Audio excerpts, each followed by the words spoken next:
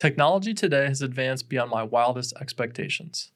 You can access the entire history of human thought with a search query or generate an image of almost anything you can think of in a few seconds with some creative prompts. You can navigate the world or fly through our known universe in virtual reality. But do you know what you couldn't do until about a few months ago? Easily order an image of the Earth. The Earth observation market is entrenched with legacy federal government data providers that have rectified massive barriers accessing their data.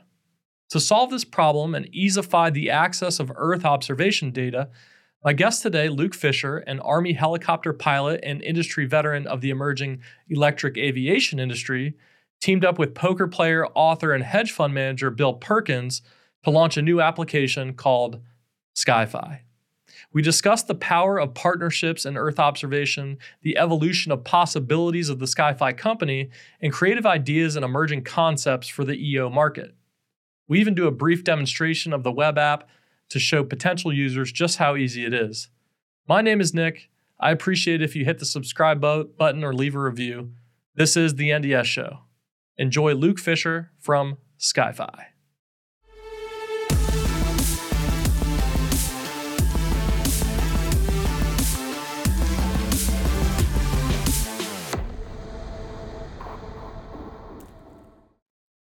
We're joined by Luke Fischer today. Luke, I was hoping you could tell us, what is SkyFi?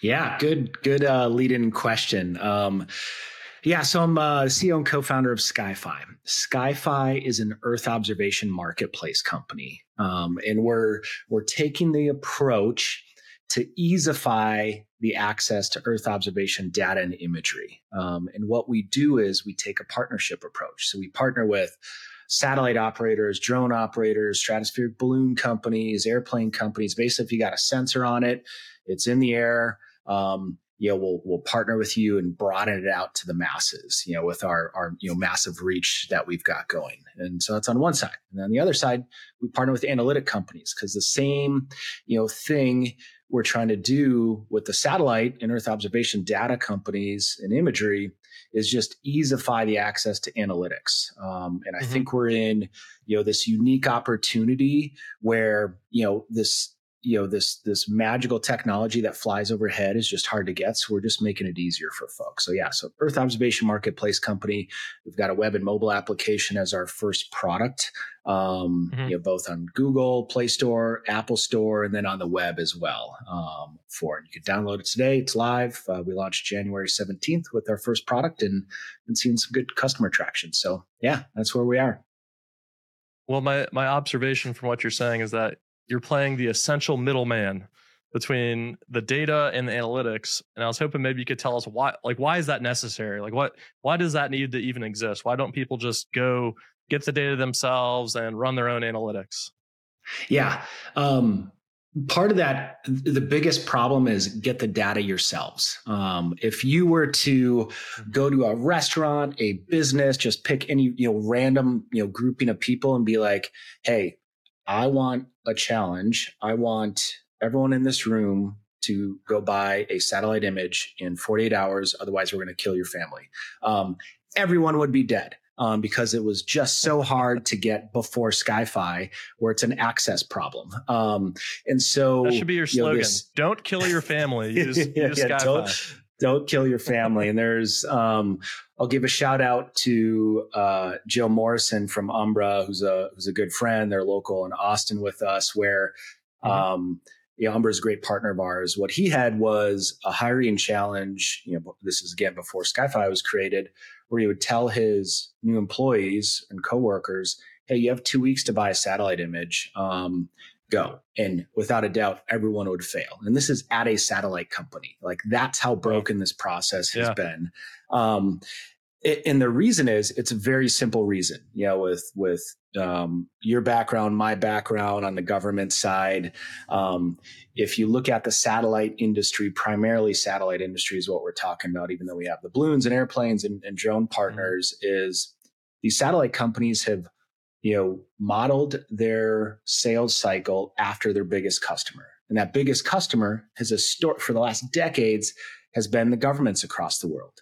Governments have the government acquisition cycle. And we all know how easy and simple it is to understand the government acquisition cycle. Super easy. That was super easy. Yeah, it's not complicated at all. Well, they modeled their sales cycle after that. So now you have this process where it takes 3 to 6 months to get imagery, and you have these big contracts, and it is not designed for the commercial space. And we're at this inflection point now where we're starting to see the shift where largely DoD, U.S. government related technology shifting over to the commercial world. And I like to use the analogy of, if I were to go to an investor 20 plus years ago, 25, 30 years ago, and say, hey, in the future, everyone in the world is going to be wearing 2 to 3 GPS devices on their body at all times, I would have gotten laughed out of the room. They're like, that's just government technology. There's no commercial use case for it here. Yet here we are today. We walk around with smartwatches and phones and in our vehicles, and we don't even know this underlying technology is there. So I see that same mentality, happening where, we're breaking that cycle and going like, hey, this commercial data and imagery and analytics and, SAR imagery and thermal and hyperspectral is there. Everyone can use it. They just don't have access. So we're just making it easy on that middleman approach. And, there's, the middleman. Yeah, I think, kind of. Really, I think we're the front people. We're the ones engaging with the customers. We've got significant traction that we've seen and proven out this thesis where, it's just this natural evolution of technology where we have, amazing technology flying overhead. We're taking care of the customers, and solving those pain points. So yeah, middleman or front person, really engage with the customers is what we're doing and our focus is.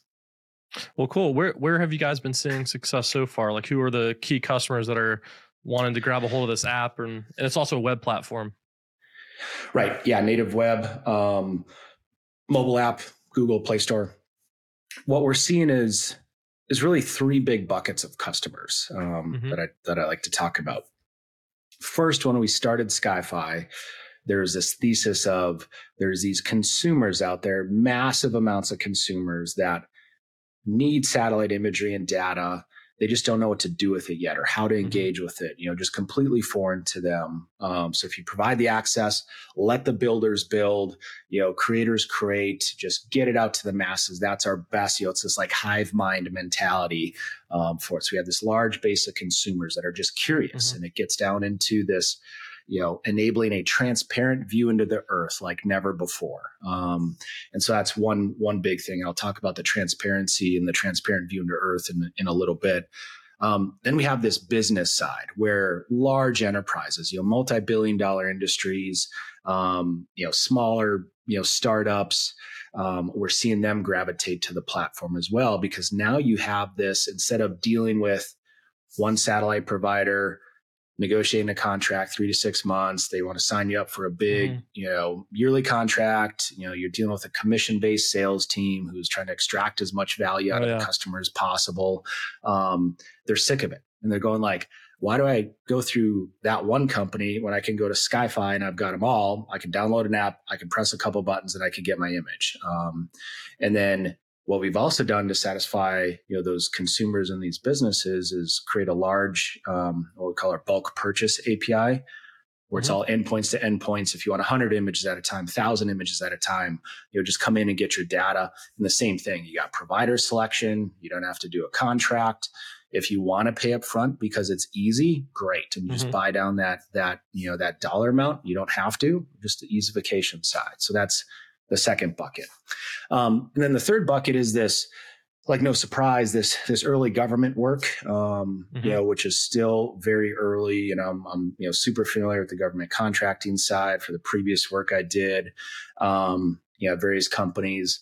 And that is coming, but it's less about the imagery there and about the underlying technology that we're building, that we're seeing some interest for it. So so those 3 buckets really focus on, but again, agriculture, finance, real estate, insurance, seeing just like this gravitation towards the platform. And again, we're months old, in terms of product release, and just seeing the splash we made in the market and hearing people going like, finally somebody's, accomplishing this and making it easy. So it feels good. I know I gravitated to it. The second I saw it, I was like, Yes, that's what we need right there.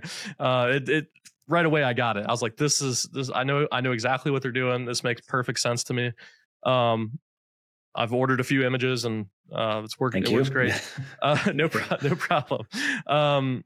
How was it initially developed and funded? Like, this is a risky business to get into. Developing these applications these days.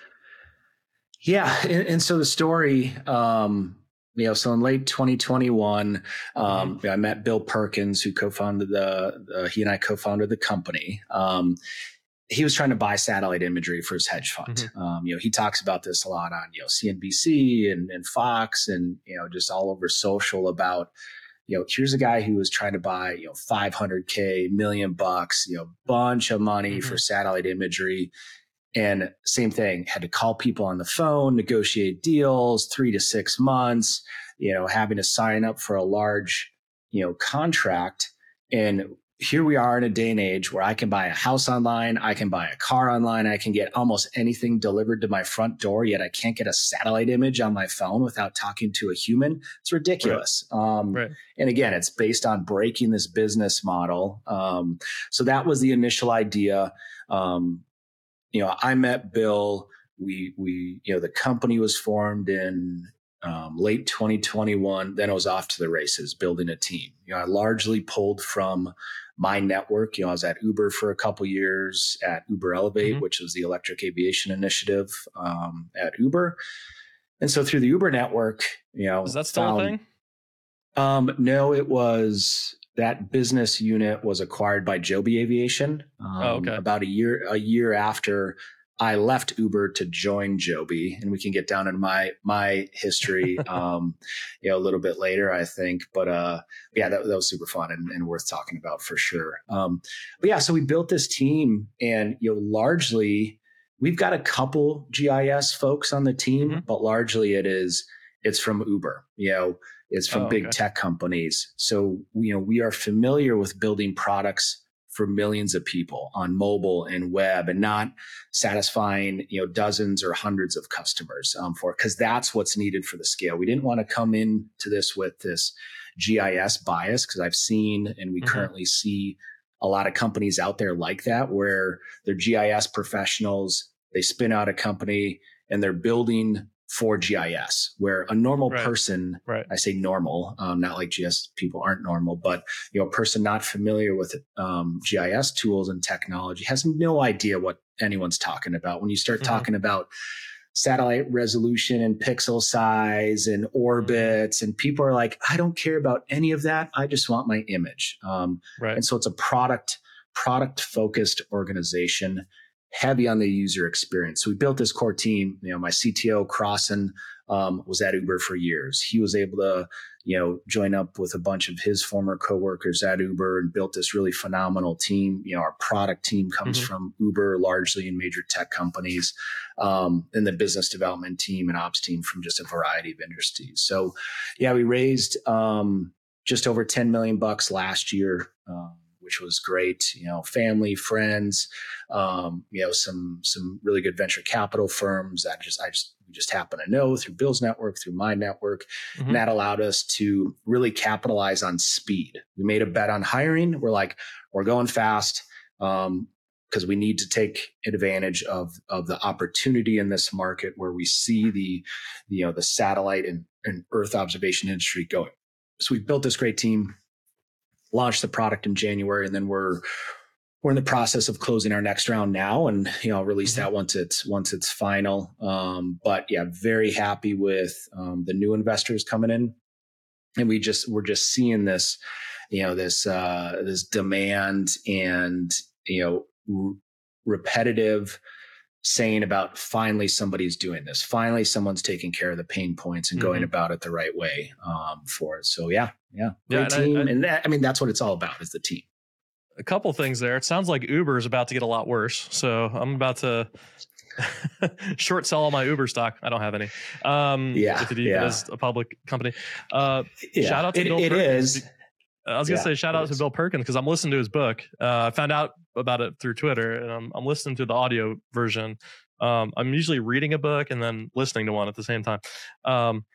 a really cool book called Die with Zero. Definitely recommend people check that out. It's about how to actually give away your money and not, not wait until you don't know when you're going to die to give it away. It's pretty cool book. I definitely recommend listening to that one or reading it if you want to. Yeah, and his thesis on it, because it's good to touch on too, is like maximizing life's fulfillment, not waiting until you're 85 and have all this money and then you can't go skydiving, you can't go mountain climbing or fly a plane. So enjoy it now. So, and we embrace that at SkyFi. That's part of the vision. Like, you have to change the world, and how do you do that? Right. Yeah. No, it's definitely interesting stuff in that book. You talked about kind of being an outsider coming into this market. There's obviously a lot of legacy satellite imagery providers and analytic companies. And I don't know if you have any direct competition, really. I think maybe a couple apps that are close or websites that are close. Have you faced any, where's the resistance coming from, if there is resistance? Yeah, but there's been this saying that we started hearing as we're building SkyFi of a consumer market doesn't exist. Like, it's been tried before. Don't waste your time. And every time we heard that, it was more exciting and more exciting. We're going like, you're all wrong. Like you're it's like standing up, in a theater of people telling you're wrong. You're going like, well, cool, I'm going to do it anyways and prove you all wrong. And the answer to that question of why doesn't a consumer market exist, when I hear from satellite companies and consultants and investors, they go like, it's been tried before. And I was like, no, it has not been tried before. And then when you look back at how it was tried before, it was the same business model. They're going like, well, if we get these consumers to sign up for hundreds of thousands of dollars a year for contracts and sell them, huge swaths of earth for thousands and thousands of dollars as the initial entry point. That was their attempt. And when you look at it, it's like, of course that doesn't work. Back to Uber, that would be like in Uber's business model going, hey, Nick, you can use Uber, but you have to pay $150,000 a year. And every trip you take is going to be a semi. When you're like, I want to take a pay-as-you-go model and I want to take a Toyota Prius to get to A to B, and that's it. Maybe I use it 5 times a year, maybe I use it 1,000 times a year. So it was just the business approach was trying to, square a peg into a round hole. It just didn't work and it just didn't fit the model and the willingness to pay. And, what we did a large part of 2022 was, the phrase I like to use is get out of the building, talk to customers, actual customers that are going to buy, like, how much would you pay? What is your pain points? What industry are you coming from? So thousands and thousands of users that we surveyed, we interviewed, and that's still ongoing, for it. So the whole, resistance came from that sort of group, like the GIS folks that are like, nah, it doesn't exist. Like, it's already been tried. I'm like, nope, it hasn't been tried really, for it. And then, we see some, competitors coming up, but again, they're still taking that approach where they're built by GIS folks for GIS folks. So unnecessarily complicated. The user experience and user interface just sucks. Like, you just can't figure it out, because we test out everyone, try to buy, and quickly you run down a road of, a salesperson, that's the one pet peeve I have is like, if you want to try us, contact sales. As soon as I hear that, I'm like, that's not going to work. Bye-bye. As soon as you get a human involved, it just slows down the process, and it gets down to what's your use case? What are you gonna, how much can you pay a year to do How this? can I rake you over the coals? Exactly. And really what they're solving for is trying to go, that value-based pricing, going like, well, if you pay me, $100,000 a year, I'm going to save you X amount of dollars. Therefore, you should be able to pay more based on the industry. And it just doesn't work like that. People see through it right away, and it's unnecessary, for that aspect. So there's some competition there.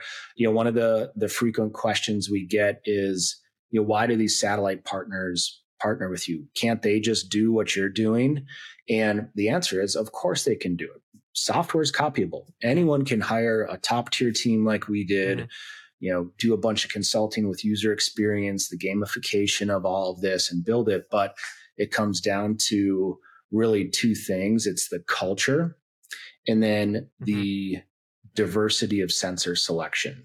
So on the culture side, most of these space companies are space companies, like literal rocket scientists figuring out how to put metal into space. And that's what they need to focus on to build the best quality product. And then on the diversification of sensor, yeah, of course, one satellite provider could copy what we're doing, make a beautiful app, but they only have their satellites. So you still have to, there's this switching cost. And what I like to say is, you treat the satellite companies and drone companies, airplane companies, balloon companies as the movie studios of the world. And we're this Netflix approach where everyone goes to Netflix, you get comedy, drama, thriller, any time of day, any movie studio. And, that's what we do, where you come and it's, it's electro-optical, it's SAR. In the future, it's, hyperspectral and thermal and analytics. So it's just this one-stop shop for everything. And I like that. What about like the big satellite imagery providers, the Maxar, Planet, these big companies? Have you had any luck in striking up partnerships with these big providers? You don't need to throw them under the bus, but I just mean the big ones. No, I love Planet, love Maxar. You can go to our partner page and see who our current partners are. Of course, we talk to everyone, various stages of discussions on all these. And, for most of them, it just takes a lot of diligence. It takes a lot of time to work through the business model because, in this day and age, if, the great SPAC debacle of 2022, where, companies now are having to really, find where they can put value in, to appease shareholders. And, it's just the months and months of negotiations and back and forth that, have happened. That's the real hard part about the business that we run is, the partnership deals, because everyone thinks they're special. Everyone thinks their satellites are better than their competitors. And, we talk to everyone and, it's just about like, who cares? Like we'll put it on the platform and the customers will decide.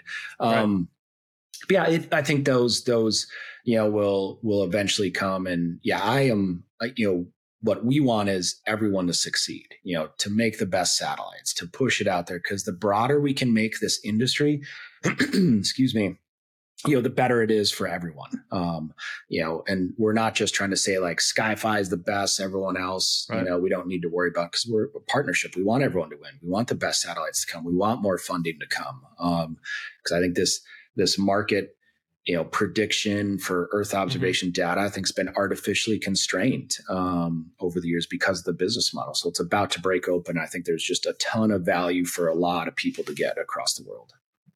Yeah. And you talked about at the beginning about how these big companies have modeled their businesses after the government procurement cycle, which is insane and crazy. And we could probably do a whole 5 hours talking about that.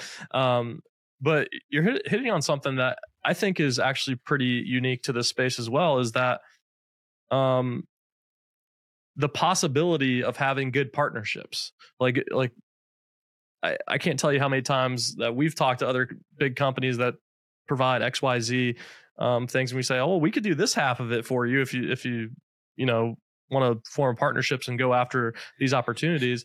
I think in the geospatial intelligence market, which is more focused on defense and things like that. I think proving out how powerful partnerships can be if you work together is actually a pretty cool thing that you're kind of injecting into the marketplace.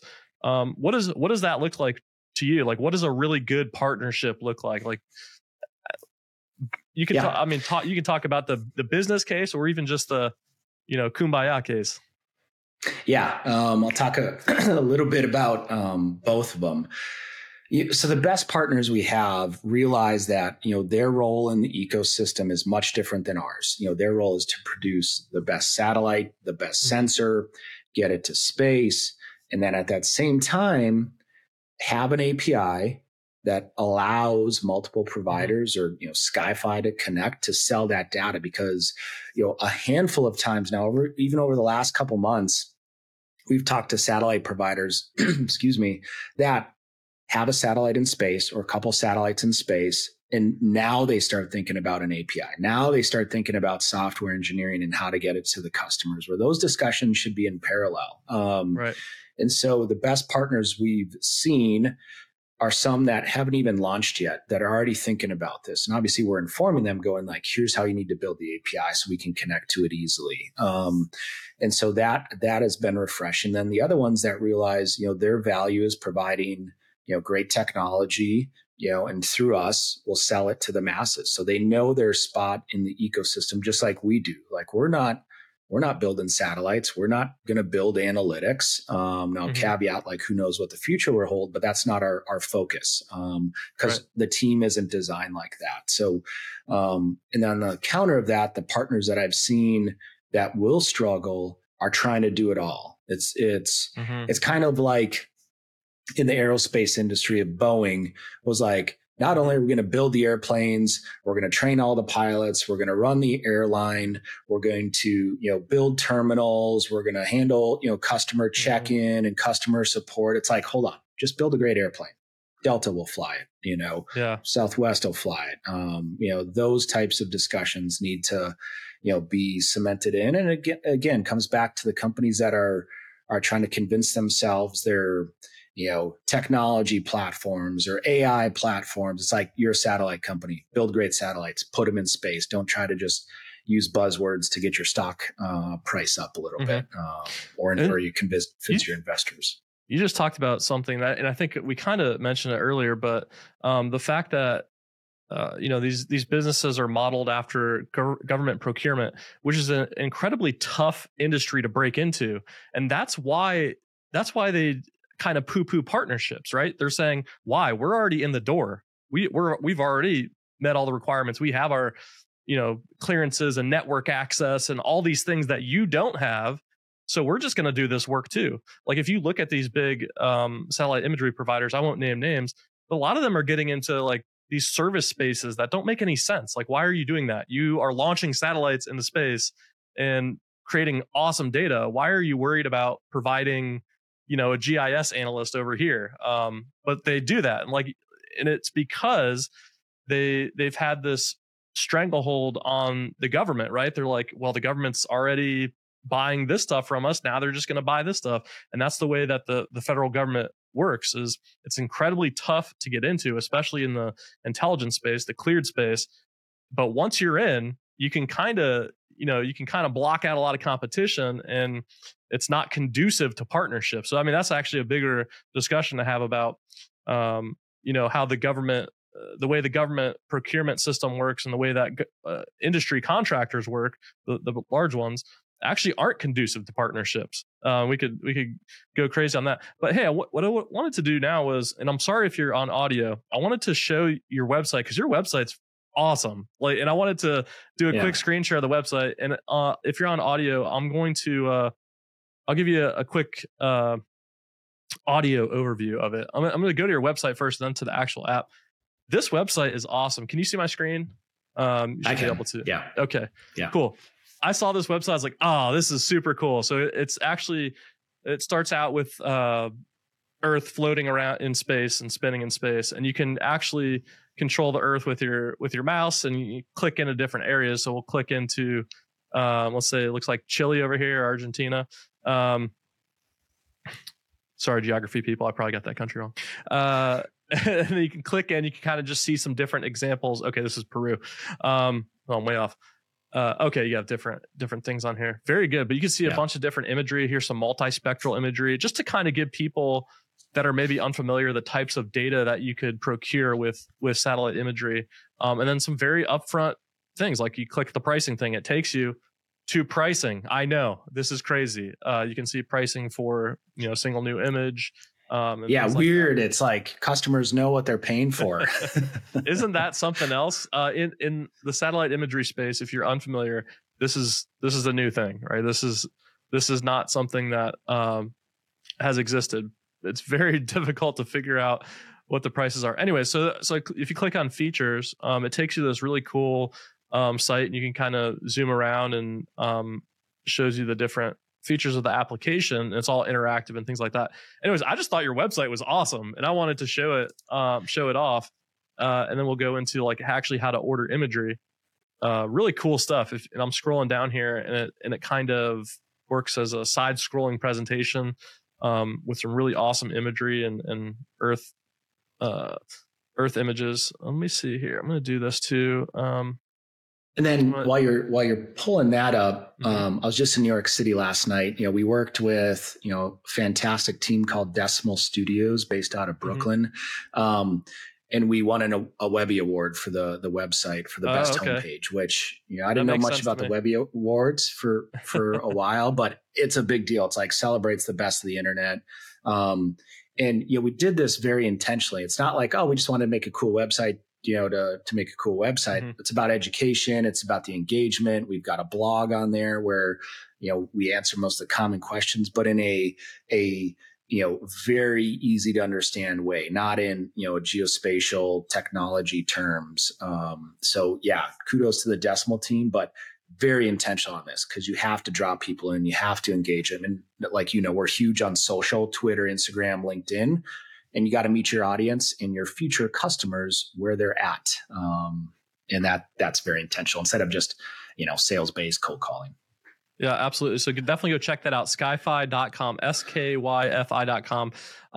Also, so now if you're on audio, I've pulled up the actual application for ordering imagery.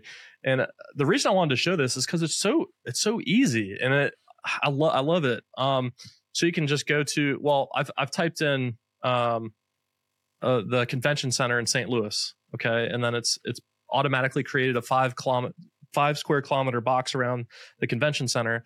And then it has a bunch of different imagery options here. You can see you can order some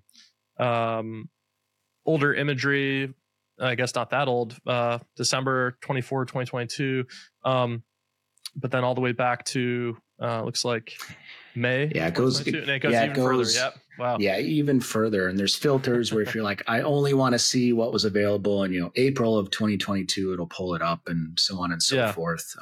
For it. So anyway, super easy app. I definitely recommend people check it out. And it even has the very transparent pricing right here. You have a day image for $4 per square kilometer, a multispectral image for $1 per square kilometer, and it's super easy. I've ordered a few images and it's worked out like a charm. So I definitely recommend people check that out. app.skyfi.com, app.skyfi.com. But if you go to their main site, you should be able to access that. Anyways, I just wanted to show just how simple it is. And we could walk through the whole process, but it's easy. You just click a button, you hit order, and that's it. Definitely recommend people check that out. All right, I'm going to stop the share here. Anyways, super cool site, man. Kudos to you guys. I always have a good impression of a company when they have good design. It's like, okay, they kind of get it a little bit, right? That design aspect super important. And I love marketing, so that helps. And to double down on the user experience, we consulted with some just leading experts before we hired our own team of user UX designers and researchers and data analysts. And one of the ladies worked for Fortnite, and that's where we took inspiration from, hey, this is the audience that we need to gear towards, because this upcoming group of 18 to 34-year-olds is all on social. They're all on mobile. They're all on, the web, and that's where they're at. So it's very intentional why we do that. They're all on Fortnite, that's for sure. And shout out to Epic Games, which is actually out of Cary, North Carolina, in our neck of the woods. Oh, nice. Here. Nice. Yeah. They're not too far away from where I'm at in Wilmington, North Carolina. I want to kind of jump over to some different stuff. We've had a good lighthearted discussion here, but let's hop into some of the other things. What about privacy? I definitely think I can see people being very resistant to this sort of thing. Like, I don't want people just taking images of me or my house. More specifically, you're not going to really see people that well, although it's getting better. But what are the issues concerning privacy? Have you heard anybody complaining about this or wondering about this, or any potential legal problems?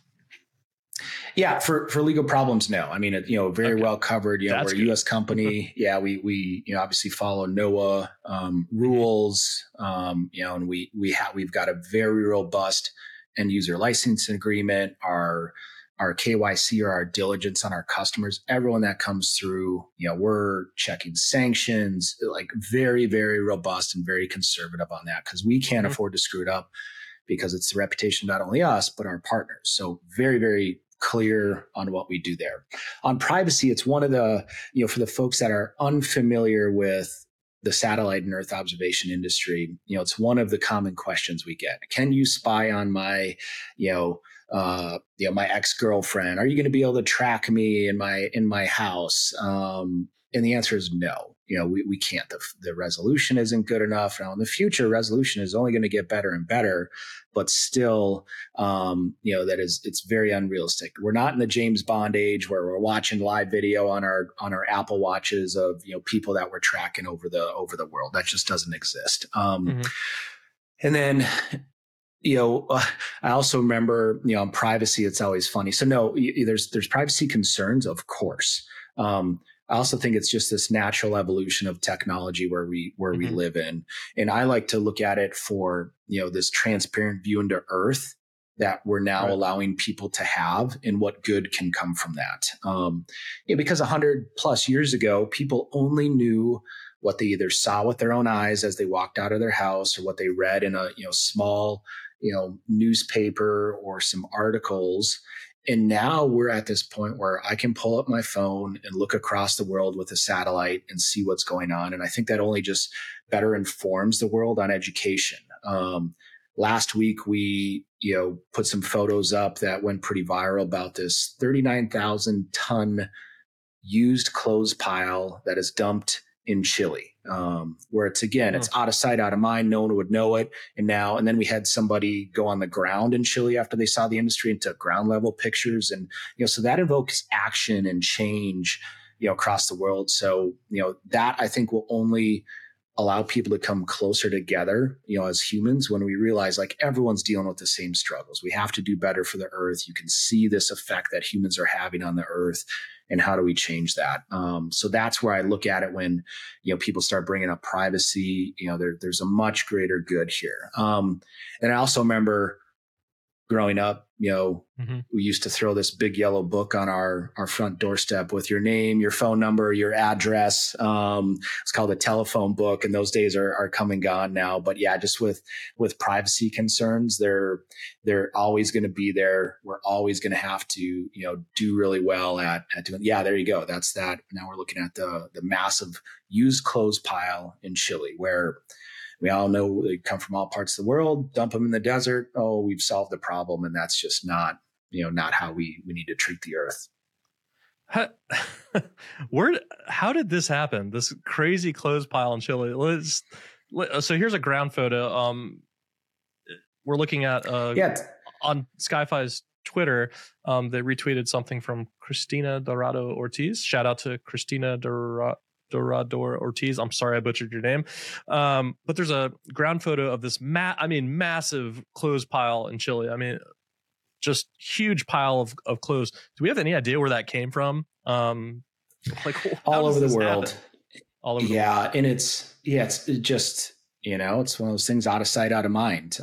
We also, and it's in the US, I think it's in Nevada. We posted it a while ago too, where there's this same thing, but it's used tires, where they would just find these places. So now we're starting to uncover this, now, and magnify that across the world, human atrocities, pollution, greenhouse gases that you can measure. Now we're putting this technology into the hands of anybody in the world. And that'll just, produce more stories like that, which will invoke change. And we're not saying SkyFi is solving that used clothes pile. We're illuminating it for the world to bring about action. And it's disappointing, but again, you have to know about it. Otherwise, no one cares. It's those damn green bins, isn't it? That's where they end up. Those bins that are at the gas station that are like, dump your clothes here. We're not a nonprofit though. It says on the side usually. We're a for-profit company, and we're dumping your clothes in Chile, and who knows what they're doing. That's awful. And thanks for sharing that. That's definitely something people need to pay attention to, especially the people in Chile. Clean that stuff up. What are you doing? Chile? Clean this up. What about some success stories you've had early on? I mean, you just talked on a few of them, but do you have any other kind of maybe surprising success stories of people that have used the app, or maybe some case studies of interesting ways that people are using the app? Yeah, boy, in the interesting ways, I don't exaggerate when we hear, new use cases every day. Whether it's from, people wanting to, update their local golf course map or hunting map, but, much more than that kind of like cool stuff. It's business implications, monitoring livestock feeds, looking at palm tree heights, for, deforestation, conservation efforts, looking at, major, rare earth mineral companies, and holding people accountable, but then also those, large companies, that can monitor and make sure they're doing the right thing. So we've seen a lot of that on both sides, essentially, of the business case for it. And on it, the one thing that I really like is, we've had some ground up, or bottoms up, users of our platform in the military that are going like, I need this image, the bureaucratic process above me is so burdensome. I need this now, all over the world. Illuminating a lot of stuff in the South China Sea, seeing some use cases there quite a bit, and just all over the world. And then just, interesting stuff like pool manufacturers in the US going like, hey, I want to take image to see who doesn't have a pool, who has my competitor's pool, target market here. So, absolutely phenomenal. And then big in the oil and gas sector too, in terms of, natural gas fracking, monitoring coal piles with, stereo imagery. You can get the heights of it, looking at, oil tank levels, ports, in terms of demand, when are there a lot of ships in port, so just on and on and on and on. And that just continues to be, the enforcing function where it's like, cool, we're onto something. People are just coming up with new ideas and it's amazing. Right. Yeah, that's definitely interesting. I didn't thought about the small business owner that cares about, their local market, that just wants to see what's going on. And it's very easy to identify pools and run analytics and computer vision models to see pools. It's super easy. There's free models out there that exist. What about like the evolution of the app? You got to stay ahead of the competition, things like that. Like, where's it going to be in the next, 2 to 3 years? Yeah, it's really exciting because I mean, if we were to say like, yeah, we're done, we nailed it, nowhere near close. This is our, like say our worst version of the app, our ugliest version of the app, because it's our first iteration of it. So it's only going to get better. And with the team we have, we know that we're just starting. This is just our like tiptoe into the market. It's going to get better. I think, the natural evolution of everything we're doing sums up to a point of just being able to ask questions of data and get answers. That's what it's really about. Imagery for the sake of imagery is cool. Like great pictures are cool. And you can do a lot with just, the electro-optical picture of monitoring and looking at change detection. What it comes down to is getting answers. That's what I really want to get to as a team. I want to enable a farmer in Kansas to be able to get a better crop yield and make more money and provide more for his or her family by going, how do I get a better crop yield from Nebraska raising corn, and going like, cool, you're underwatering here, you're overwatering here, look at this area. Like that's where it is, where that farmer doesn't care about the imagery, doesn't care how the analytics are done. They just want a better crop yield. That's what we need to get to. It's possible. It takes time. It takes a lot of, resources to get that, and the compute power and analytics to, really, make a difference. That's where I think this app goes.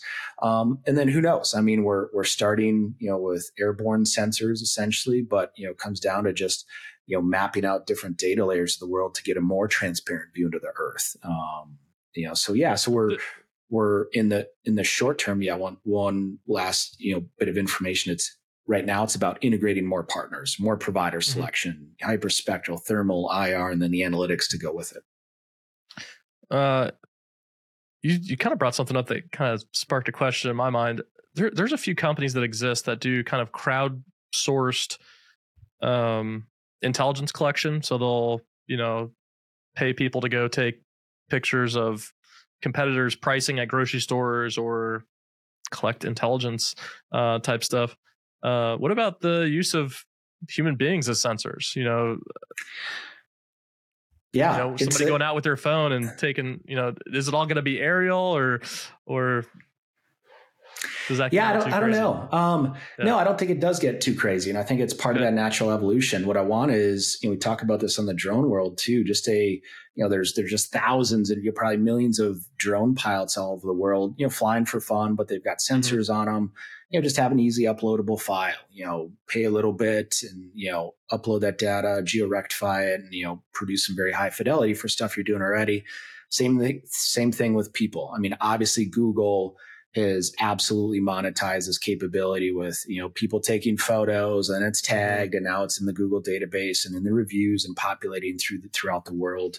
So we're already doing that. And I think it's, we meaning, companies Humans, across the world. Yeah. Humans, I think it's entirely possible to do it. Cause again, it's all about transparent view into the earth. So if that enables it, great, we'll do it. What advice would you give to somebody that's, you guys have now entered this market, like you said, you've had some surprising things pop up. Like if someone else wanted to get into this Earth observation market, what advice would you give to them? What have you learned thus far?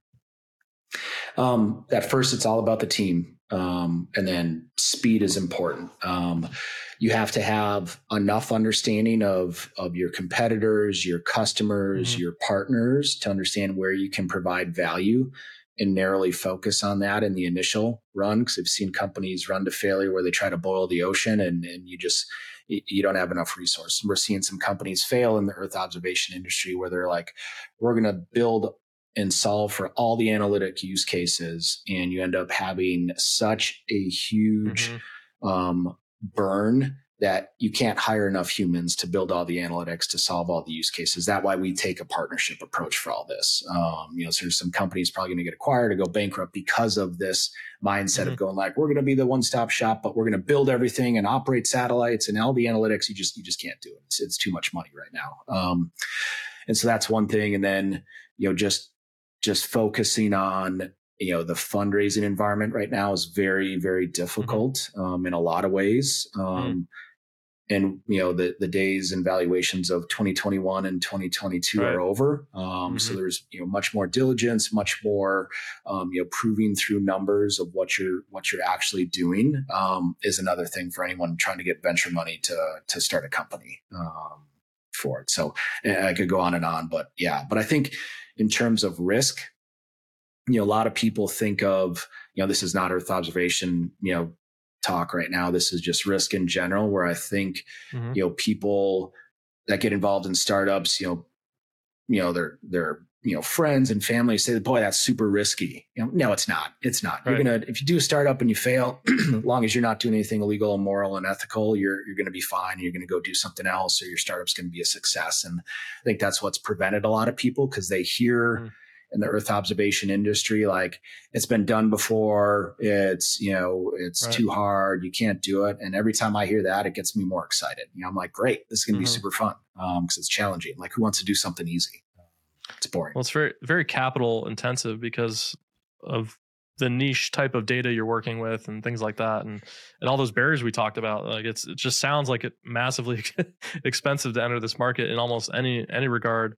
But I think what you guys are doing is absolutely awesome. How did you get to be the one running this company? So, yeah, kind of my story a little bit. I was in the Army for a long time, about 16 years on active duty. Then I finished out the rest of the 20 years at Defense Innovation Unit as a reservist. But I got off active duty after I went to business school and then joined Uber Elevate. And I was there for a couple of years, on the flight operations and operations side, which was super fun, integrating electric aircraft, talking to all the manufacturers of how do you enable, a more efficient, journey through the Uber app by speeding up and having an air segment in there. And then I ran the drone delivery side of Uber's experiment for that. And then I joined a company called Joby Aviation, which was building one of those electric aircraft and is by far the leader in the world right now for producing an electric aircraft that is, absolutely amazing, super efficient, super quiet. It's real. I mean, I've seen it, touched it, flown the simulator, and to hear a helicopter-like vehicle hover 100 feet away from you and having a conversation at normal volume, it blows your mind. Then I went to the venture capital side, And I had a small data science startup out of Stanford as well that, like most startups failed. Just wasn't the right time and team for it. But then, I moved to Austin when I was in the venture world working for Shield Capital, met Bill Perkins, who, had this, grand vision of SkyFi and unlocking Earth observation data for the masses. I was thinking a lower level because I was involved in the drone airspace and electric aviation, going like, Right. I believe in autonomy, and there's drones, electric aviation, and they're autonomous and sidewalk drones. They collected large amounts of data, so package that up and sell it. And I'd always talked about, and space is too hard, I'll deal with that later. And then sure enough, Bill's like, let's do space. And so here we are, doing space. So and then CEO and co-founder of the company. What did you do in the Army? What was your job in the Army? Yeah, as an Army aviator, most of the time was on the special operations side, for, variety of missions all over the world. In the regular Army, I did, the typical couple year-long deployments to Iraq, flying, and then it was time for a change. So went over to the special operations side and, had a bunch more fun. What were you flying? Helicopters, I take it? Yep. Helicopters. Yep. Started flying the Kiowa Warrior reconnaissance attack and kind of stayed in that realm for, recon attack, a little bit of medium lift, doing infills and exfills. But the recon attack. And now it's always telling of age where that Kiowa Warrior helicopter has since been retired, and it's the Army Aviation Museum right now down at Fort Rucker. Well, I love the fact that you're a veteran and you're kind of proving the fact that veterans can really come out of the military and do big things and be successful and run businesses. And I'm a board of directors for a organization, a nonprofit called the Veteran Business Collective. And that's the entire idea behind the organization is we're trying to change the script of how you think about veterans. For a long time, there's been this public persona of veterans as, they need disability assistance and they're homeless on the street begging for money and all this stuff. But in reality, if you look at the data, veterans are actually more successful in the long run than the general population. So I think what you're doing is absolutely awesome. And you're just another proof point for that for me. Do you have any cool stories about being a helicopter pilot in the Army during two major wars? Yeah, and there was a bunch more. Boy, I could go on and on about all the stories. Just give us the best one. Just the best one. Let's see. I don't know. I guess the most memorable one for me was the first time going to war in Iraq. I was a very junior pilot. My organization at Fort Drum, New York was, I'd say 90% of us, because 9/11 happened my senior year in college and that changed everything for us. So right into the height of war, right into flight school where it was just like pumping out numbers, go, go, go. I remember, we deployed to Iraq. 90% of us had not been to combat. And as we were flying, I spent my first year in Mosul, Iraq, never left the city. We flew around the city, 24 hours a day, providing ground support, reconnaissance and attack missions, to our ground counterparts. But the first time flying to Mosul, myself and my co-pilot with me, both brand new, we turned on the radio to start monitoring the frequency to see what we were hearing. And it was just pure chaos. Hearing gunfire in the back, guys on the radio literally screaming for air support, Kiowa Warriors being bounced across the city to support this firefight. And then again, hearing those a 50 cal machine gun going off in the background as, being called for support. And that's when it's all theoretical until that sort of, event happens and you're like, oh shit, we're about to get into it. Right. And that was the kickoff for it. And sure enough, that year there of, flying around, mortars dropping on us all the time while you're, in your little base and just getting accustomed to it.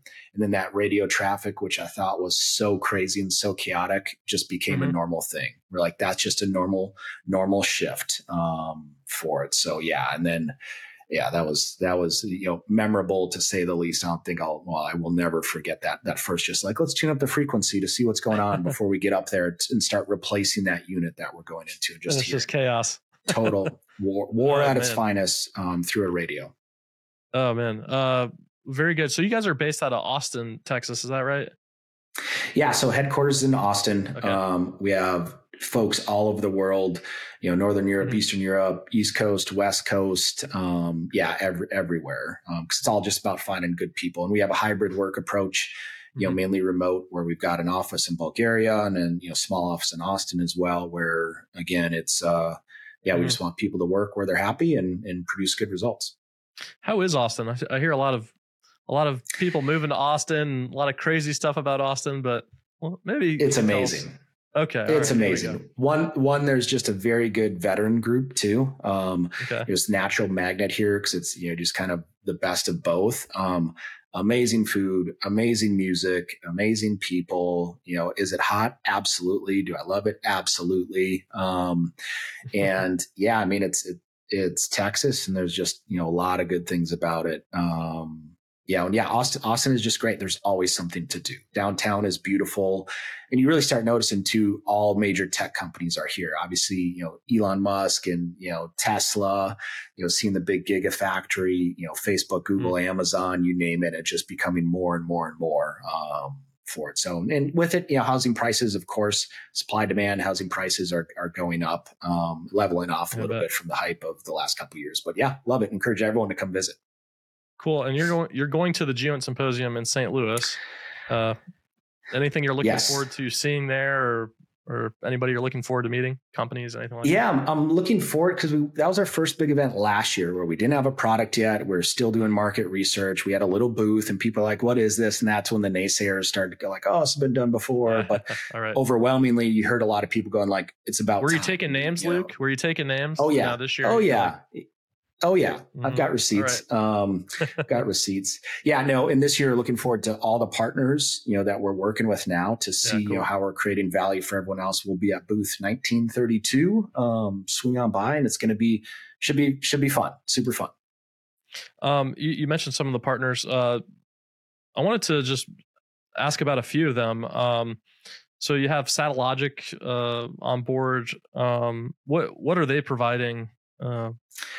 Satellogic. Yeah, one of the great partners, sub-meter resolution, electro-optical for us, and being able to task through them as well has been phenomenal.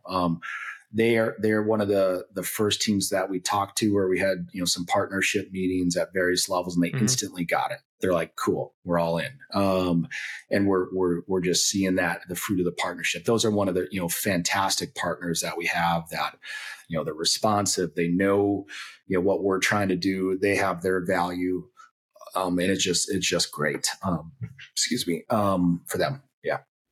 And then the other one I want to ask about was Umbra. Is it kind of the same thing? Yeah. Umbra's great. Yeah. So they're, Gabe, the president lives, just down a couple miles from me, and Joe Morrison's here. I think a lot of people know Joe Morrison for his Twitter. But more importantly, just one of the brilliant minds of the geospatial world. And, Gabe coming from, a legal background, taking a refreshing approach to, very similar to SkyFi, is like, people just need this. You need the open data and the Creative Commons licensing. We at SkyFi, Gabe says it publicly. He's like, he'd rather have people buy Umbra data through SkyFi, so he doesn't have to worry about that side. And they've got some significant work with the government, but yeah, fantastic partner. SAR, synthetic aperture radar imaging, that Umbra is doing is really revolutionizing the industry. They still have, a few amount of satellites. They're going to launch a bunch more. But just phenomenal in terms of pricing, the licensing, and then just the quality of their product. Everyone should check them out because they just, they're big on social. They're pushing it out, and that's what the world needs. It's going, here's what SAR is, because most people don't know. Yeah, SAR, I was an imagery analyst in the Army, and SAR was like, ugh. It was like, do we have to look at the SAR image? But now it's really good. It's really, the resolution's gotten a lot better, and you're actually able to do some identification and things like that were not possible before. but anyway, so you have Satellogic, Umbra, any other like key partners that have been great to work with?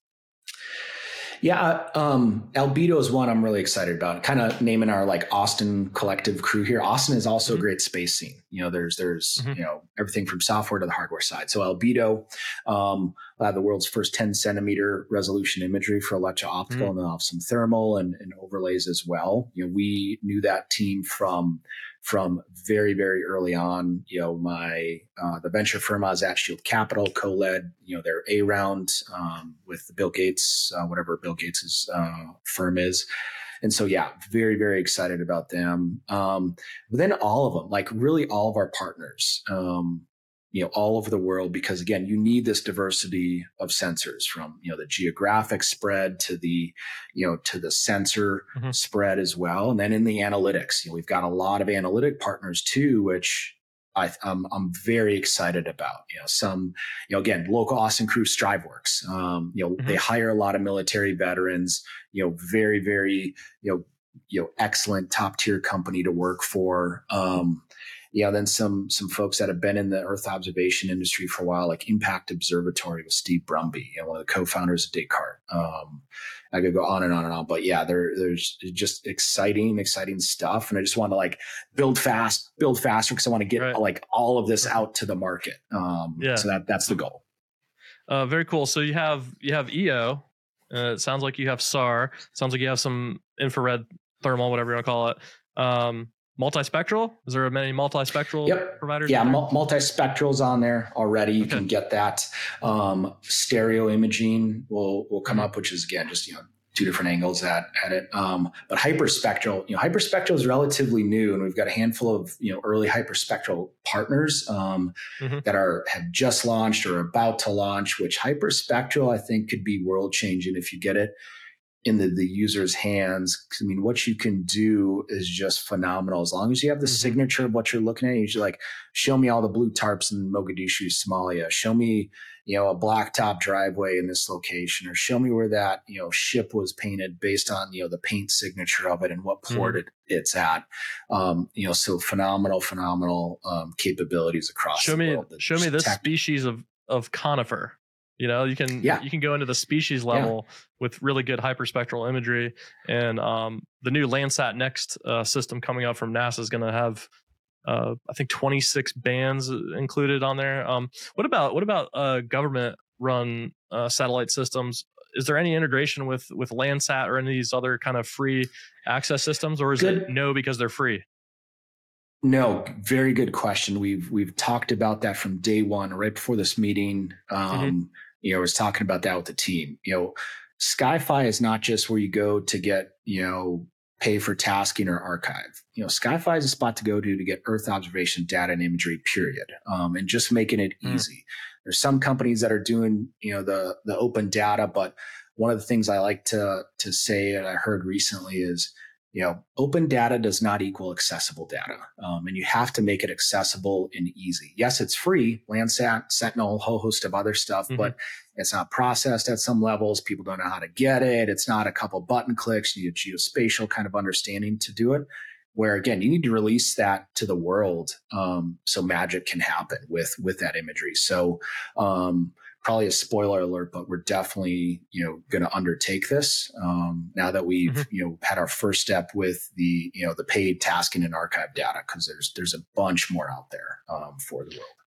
And are there any gaps that you're seeing in the data? Like, I'd like to have this data or this partner integrated.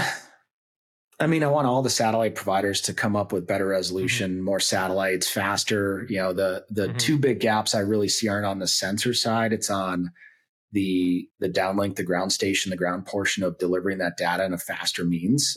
Instead of waiting until the satellite hits the ground station, download and upload and sends the data down and process and get it to the customer. Because now you're talking hours and days before that happens, where it should be faster, and it will be in the future. So that's one gap.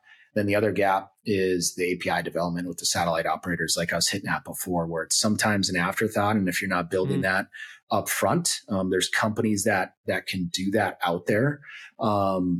shout out to like Element 84, Spark Geo, to name a few that, can provide that expertise. That's a gap, because I don't care if you have the best satellite in the world. If there's no way for thousands of people to connect to it through us, it does nobody any good. It's like, great, you built something cool. Nobody can buy it or access it. That's what we've seen before. Is there any emerging technology that you're tracking that would be like just awesome to either put your application on or integrate with? Specifically thinking about augmented reality here, right? Which is, I'm walking in downtown New York and I see a building and I would like an image of that. Could I just blink and then order a SkyFi image?